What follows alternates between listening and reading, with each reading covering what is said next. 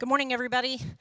We are closing out our series on glorifying God today, but that doesn't mean we are done. I'm actually going to give you things to do today. Shocking, right?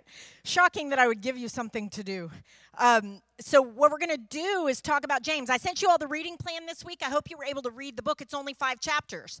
But about 2 years ago, God had me in the book of James for 10 months. I could not get out of this book. It is my favorite book of the Bible, so get ready for Marcy to nerd out a little bit on James this morning. I hope you were able to read it. It's one of the most practical books in the Bible we can find, and you guys are often coming to us saying, I hear you conceptually, but I need to know how to do that. Right? James tells you how to do it. There's no confusion in the way that he lays it out for us. So I love this book. James is thought to have been one of the first books written in the New Testament. Even though you see it towards the end of the New Testament, it was thought to be one of the first books written. James was Jesus' brother. And so he witnessed all of that ministry with Jesus, and he knew once Jesus had ascended to heaven that there was going to be trial for the disciples and for the believers, right? And so James wrote this book to believers, and so it is directly to us. He's explaining to us how to live this life of glorifying God. He's explaining to us the way to take sort of abstract theology or concept and put it into our everyday life, every conversation, everywhere we walk, and I love that. One of the main things that James is doing here, and I want you to think about this for a minute, he is encouraging God's people to act like God's people, right? Let's think about that for a second. I am sitting here on a Sunday morning, and I am a Christian, and I purport my faith in God, and then what do I do in every interaction, every conversation, right? Am I acting like God's people? So James is encouraging God's people to act like God's people. He's a servant. He has a servant heart in this book. And I love that idea of he's saying, here's how you serve the kingdom. Here's the things that you do. And you don't have to be a preacher. And you don't have to work for a nonprofit. And you don't have to do all these things. It's in the everyday interaction, the everyday life. And I love that part of this book. I love how James gives us no disclaimer. Nowhere in there does it say, do this only if you feel like it. Only if your circumstances allow, only if the other person is doing what they need to do. There's no disclaimer in this book. So when you read James, you really just need to read it kind of separate and distinct from anybody else. It's just for you. James is just talking to you. He's just talking about what God needs you to do. And James really talks about this idea of faith, right? He really tells us what it takes to activate faith, what it takes to walk in faith. Because faith must cause transformation in you. Faith is not an idea. It must cause a transformation in you. That's the whole point of it. And so how do we transform? We have to go into the Bible and look at these actions that God has told us to take, right, that Jesus preached about for years. What do we do? How does faith prompt us to seek God in the world? We listen, we study, and then we do, right? How do we then act? What would be said about your faith by others? What would be said about our faith by others through our life and actions? We have to think about that. It matters, right? Now, I'm not telling you to care what everybody thinks about everything. That's a whole different conversation. But do people see God in us? Do people see our faith in us? And that's what James is trying to tell us. The word has to change us. It has to be transformational in our life. If the word's taken root in you, the fruit will come off of you. There will be no choice. You will realize, wow, I am so gracious. This doesn't happen to me often, but sometimes it does. I'm so merciful. I can love the unlovable. And thank God they can love me, right? Because there's times you're unlovable too. Make no mistake, right? I can be in these situations that are hard, and I can stay there. And I can do the things that God wants me to do in that situation because it's okay. He has me. So let's see what James has to say about all of this. James knew the things that Jesus had taught, right? He was communicating them to provide tools for people to live out their faith because he knew it would be a difficult thing. He's writing to the believers. But I want to go back for just a second to Phil's sermon last week where we were in 2 Timothy because there's a verse there that I want to connect up to real quick as we go through this series. So it's 2 Timothy 2:4. It talks about the battlefield, right? Soldiers don't get tied up in the affairs of civilian life, for then they cannot please the officer who enlisted them. So that statement makes total sense to me. I totally get that statement. Being a civilian is the hardest thing I do. But this idea of being on the battlefield, you are a soldier of God, and the world is in dire need of you to act like God's people. They are in dire need. for a multitude of reasons. Your soul is in dire need of you acting like God's people, but the world is in dire need of that. So I've seen so much digging and hunger and power from you guys lately. It's been a little incredible. The phone calls, the emails, the discussions. It's been a little bit incredible. God's trying to get a hold of the people in this church, but he's not trying to get a hold of you for you. He's trying to get a hold of you to encourage you to be his people in the kingdom, to be his people in your workplaces and in your families and the places that you interact. But he knows that this life of faith and serving God is hard, and we don't like hard. We get tired. We get worn out, right? Where's all the fun? And so James talks about it immediately when he opens the book of James, right? In James 1, he immediately says to us, count it all joy. Count it all joy. For the life of perseverance is what brings us maturity and brings us closer to God. Count it all joy. Not if you have trials, not if something hard goes on, when. When. Because it will. He's not saying maybe in the distance is something to think about. He's saying focus on it. You will have trials. You will have things that you have to persevere through. And the problem with us as Christians is that we lay down on the battlefield because we're tired, because we don't study the Word, because we don't get the Word into our souls and activate ourselves to do the things that God wants us to do. We lay down. And then what happens to the world? Because they look at us and we have lost our ability to persevere as God's people in his kingdom. We have to stay in the fight.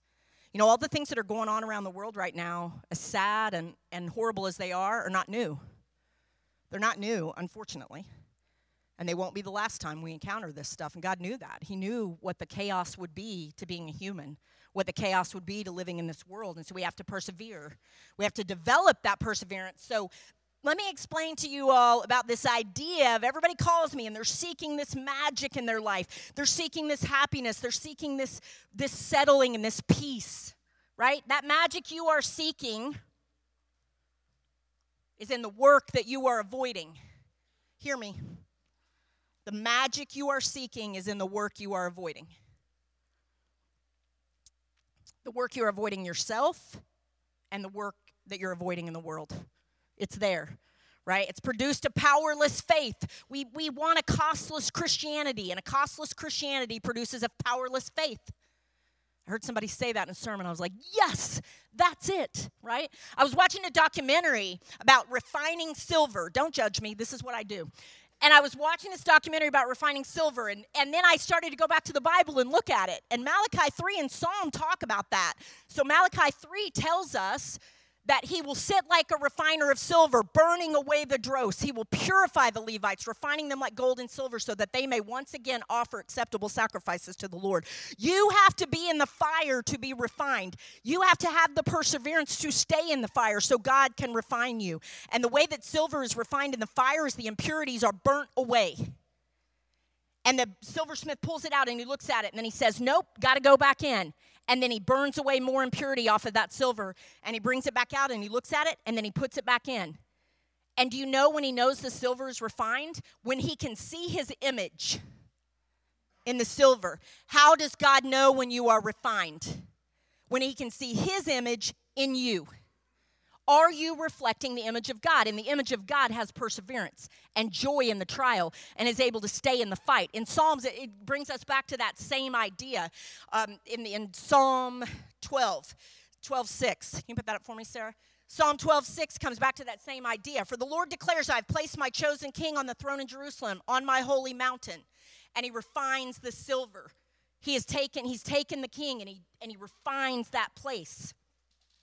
We've got to think about the idea of refining. Are we allowing God to teach us in all of our circumstances? Or will I accept the teaching from God when the circumstance is comfortable, and when it's not comfortable, I'm off on my own trying to figure out how I get out of the circumstance instead of worrying about what God's trying to teach me? Where is he refining me? Where is the perseverance? We have to gain some ability to stay in the uncomfortable, to stay in the painful, to stay in those places because God can't refine us. We actually ought to be, as James puts it, asking to be put in the fire. Right? And you're thinking, no, I'm not doing that. I'm not going to ask to be put in the fire. I got enough of it without asking for it. We ought to be finding opportunity to be put in the fire because that's where you're refined. That's where he's able to burn off the impurities. Are we intentional about persevering so we can be refined? Do we even think about that as we're going through, right? As we're refined, we become active, right? The silver then becomes the thing that can meet its purpose, right? So if we're not refined, we can't do that. When I've got all the impurities, it's hard for God to get to me. It's hard for other people to get to me. Jesus tells us through James that this is how we activate our faith. We have to go in the fire. No fire will produce a very weak faith. It's just a fact. Everywhere you look in the Bible, there's fire, right? The refining has a purpose. And as you gain victory, then you have to move on with that purpose. You bring that victory out and that purpose out. Let's go to chapter 3 real quick. You know, we could preach a 15-week sermon series on James, but I want to talk to you about chapter 3 real quick because this is something we all need to know. When we're in the fire, when the circumstances are what we want, guess what happens? We start running this thing, right? We start running our mouth. Are we running our mouth to glorify God? Or are we running our mouth to take care of ourselves? And so in James 3, the whole chapter is about controlling your tongue. But James 3:2 talks about this idea of we all make many mistakes, but if we could control our tongues, we would be perfect and control ourselves in every other way. As we are in the fire, as we are in the perseverance, we have to control our tongue. We have to control the things that we say to ourselves and to others. What you speak into this world matters. Every single time you open your mouth, it matters. Every single time you have an internal dialogue with yourself, it matters. You are speaking truth in life or you are speaking death. And there's no gray area. That's it. You are speaking truth in life or you are speaking death. And we have to know that. We have to think about that. Remember, Jesus was a man of few words. We always think we got to have a 12-hour conversation about our problems. Jesus said, here's what you do. It's not confusing. Here's what you do. And James is so good at wrapping that up for us in his book and telling us this is what you do. Chapter 3 is a toolkit. If you have a problem and you need to know how you're going to respond, just go to chapter 3. If you can't, go to chapter 3 and realize that your mouth is one of the biggest weapons you have and you can't say something that's going to glorify God. James would tell you to shut up. Just shut up. We are educated beyond our usefulness. Let me give you my educated opinion. Let me tell you what I think you should do. Let me put myself into that instead of just going to the Bible and saying, what did Jesus say to do? Jesus said, glorify God or shut up. And if we're humans and we have frailty in that, but if we can't glorify God, then just be quiet until you can. Go back and intentionally think about what is the value of what I'm going to say? What is the value to the kingdom? As I persevere through trials and other people persevere through trials, what's the value of what I'm going to say? On the battlefield, I had every weapon at my disposal. Every weapon there was. But the biggest weapon you walk around with every day is this. And it's a weapon for good, which sounds counterintuitive, but it is, right? Because this can back the devil off quicker than anything. Or it can usher him in and hand over the situation to him. Either way, and you got to think about it every time you open your mouth. And usually when we make the mistake with this is when we're in the trial, when we're trying to persevere, when it's getting hard. All of us are lovely and gracious when everything's great, right? I'm not talking about that. James wasn't talking about that. He was saying count it all joy when you have a perseverance in a trial, but you got to think about what you're doing with this because this is what matters. Think about how many words you speak every day. Are you worried about whether those words glorify God or not? One of the places James does tell us to use our mouth is the idea of confession. There are so many really important things we need to speak. So many really important things we need to speak. And James talked to us about this idea of confession, that speech through confession and realignment with God is critical and important. He knows that we're flawed, and he directs us to a place to clean that out. He knows that we're flawed. Chapter 5, verse 13 through 16 talks to us about this in James. And like I said, there's 5 chapters, and we can go on and on and on. But chapter 5, verse 13, did I put that on there, Sarah? Do you have it? I'm sorry, I didn't even look. Are any of you suffering hardships? Yes, you should pray. Are any of you happy? Yes, you should sing praises. Are any of you sick? You should call for the elders of the church to come and pray over you, anointing you with oil in the name of the Lord. Such a prayer offered in faith will heal the sick, and the Lord will make you well, and any of your sins that you've committed, you will be forgiven. Confess your sins to each other and pray for each other so that you might be healed. The earnest prayer of a righteous person has great power and produces great results. Your faith needs to produce life change. It can't just be a great idea. And the only way to produce life change is to get in that yuck and dig it out.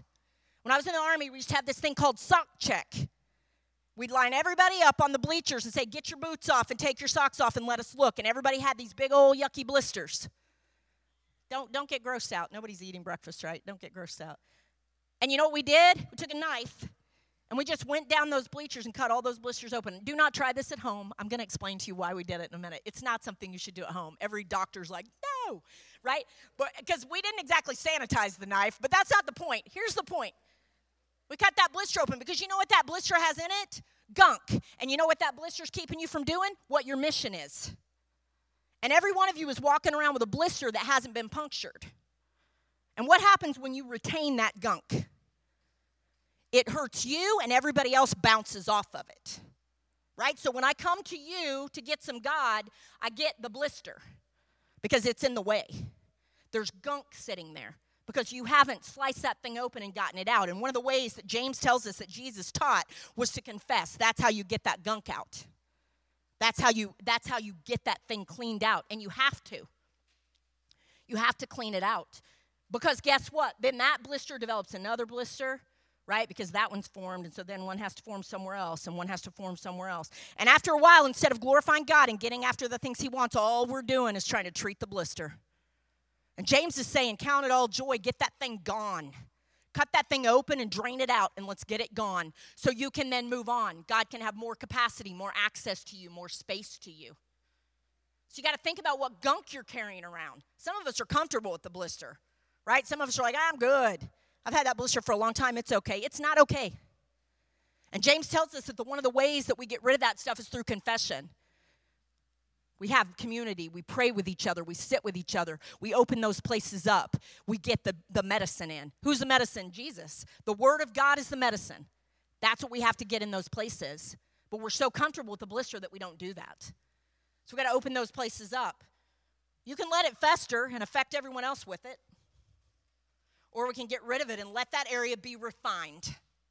Because I guarantee you part of your gifting is sitting behind the drained blister, as gross as that sounds, right? Part of your gifting is sitting there. Once you drain that, you gain some victory in that area, God's going to use it. He's going to bring you out of that refining process and say, now I see my image in you because you went through something. And we drain that thing out, and you confessed it, and you've been forgiven, and we're moving on. James is talking about how do I live in the image of Jesus. And it takes work. It takes work. People call me all the time, say, man, I really want to hear from God. I really want to live in the image of God. Man, there's some work to that. Then they hang up. I'm kidding. They don't. There's work, right? James is talking about the idea of work, but it's the best kind of work that you're going to do. That means I'm done. It's the best kind of work you're going to. I know everybody's like, yes. It's the best kind of work. She's talking about blisters, and I need her to shut up. Right? It's the best kind of work that you can do. So is the way you are living bringing glory to God? Is it even in the forefront of your mind? Are you even thinking about it? Are you thinking that the trial might be the most important thing that's going on in your life right now? It might be the place where God's trying to teach you the most. Or is it just the thing you're trying to get away from? I need out of the trial. I can't stand it. I need away from it.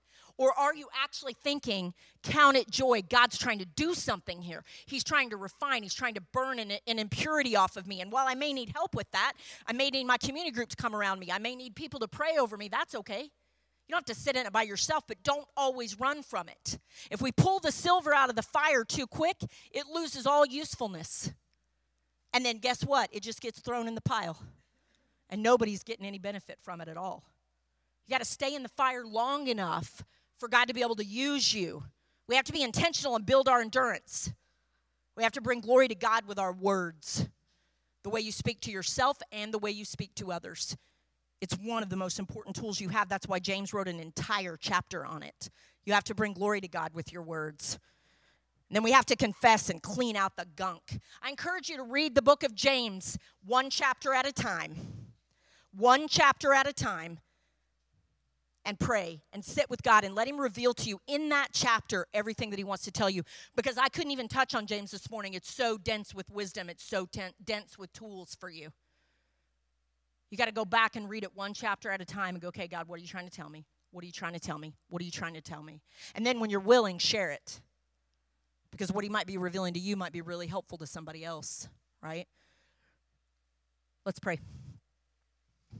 Lord, thank you for allowing us to talk about the book of James this morning. Thank you for allowing us to talk about trials in a way that brings joy and peace to us, because we realize that the trials is from you sometimes, that you're refining us, that you actually want us to stand in that place so that you can burn off the things that the world has put on us that we were never intended to carry. You're so gracious to us. It's an amazing thing to read part of your word and realize that what seems like the hardest thing to us is actually the biggest gift you could give us. That you care enough about us to have the hard things in our life and to stand right next to us and to realize that those are the places when we get to experience you the most. Those are the places where we can bring the kingdom of God out to other people the most. Lord, thank you for requiring us to act like your people. Thank you for requiring us to consider what that is in our lives. Requiring us to go out into this world and bring your heaven to earth. Lord, as we go into response now, I ask for your word and your presence to be heavy on each of us, that you would give each of us our individual revelation this morning. Where do you want to speak to us? What do we have holding space that isn't supposed to be there? How can we leave this room today lighter? How can we leave this room today with more capacity for you? I ask for your voice to be loud and the Spirit to be heavy in this room this morning. We ask all this in your Son's name. Amen.